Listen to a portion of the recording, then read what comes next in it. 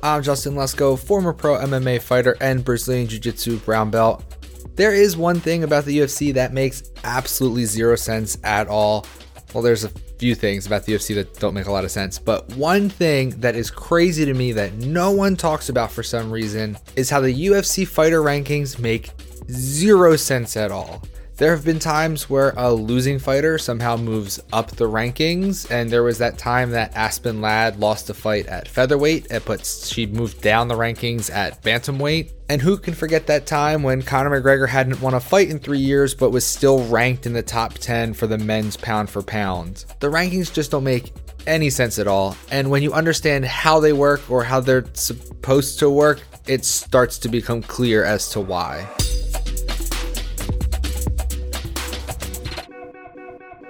The UFC first introduced the fighter rankings in 2013, and at that time, there were about 100 people who voted on the rankings. Over time, that panel shrunk down, and there is more to come about that panel in just a minute because it is fucking crazy. But just hold on, we'll get there. In 2020, there was an article by Bloody Elbow that talked about how the voting panel receives, quote, suggestions from the UFC on how to vote for the rankings and which fighters may or may not warrant more movement up or down in the rankings. And this just shows, as we've pretty much all always known, that the UFC is going to push who they like, and that includes in the rankings. So who's getting these suggestions and who actually votes for these fighter rankings? Well, I just said the panel who votes on them is ridiculous, and here is why.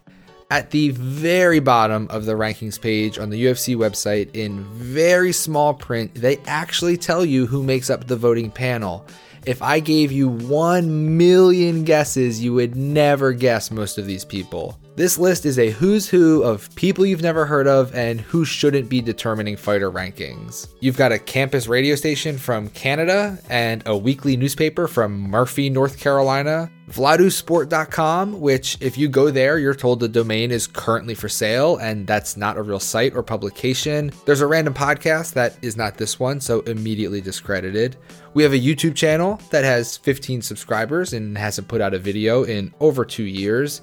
It's a random collection of websites from random countries with a few random radio stations or TV news outlets mixed in, and there's something called MMA Soldier that when you Google that, all you get is Facebook groups of soldiers who like MMA. So I don't even know what that is or who's voting there. The problem is that Dana White has even said, quote, obviously the rankings are very important, end quote.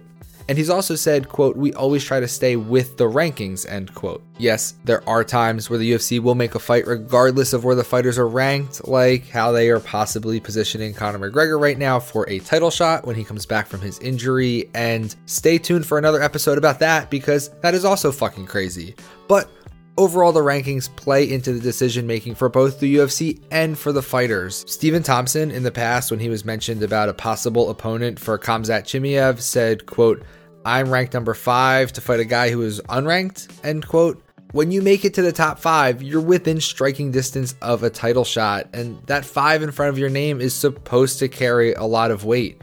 But if the rankings are made up by people who are unqualified to make them, or they're just randomly generated by the UFC, then the integrity of the whole system is called into question.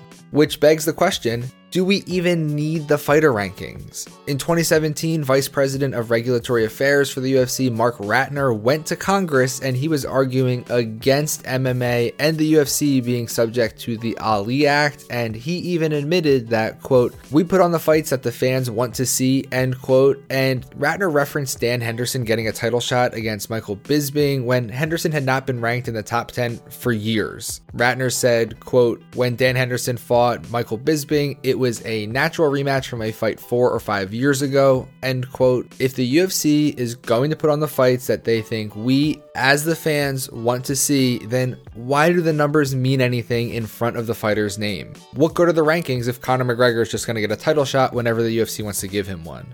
And I understand that the UFC is trying to rank the fighters to make the sport more legitimate, but if you have those rankings and then you completely ignore them, I would argue that does the exact opposite of legitimize the sport. We would all rightly say the NHL is pretty stupid if they pick the team with the best record to play for the Stanley Cup against the team with the worst record just because they're rivals. And that's essentially what happened in the Michael Bisping versus Dan Henderson title fight. The UFC either needs to commit to the rankings by having actual qualified journalists handle the voting and don't try to send suggestions to those journalists, or the UFC needs to do away with the rankings entirely and just make fights the fans want to see. Personally, I'd be in favor of actual rankings that actually matter and are actually voted on by actually knowledgeable people. And yes, I am available to cast my vote. Thank you all for listening. I hope you found that interesting and you are all writing a very strongly worded letter to the UFC to tell them they need to fix the rankings. Once you're done with that letter, why not head over to our Patreon and support your favorite podcast, patreon.com/thatjujitsupodcast, and that link is below.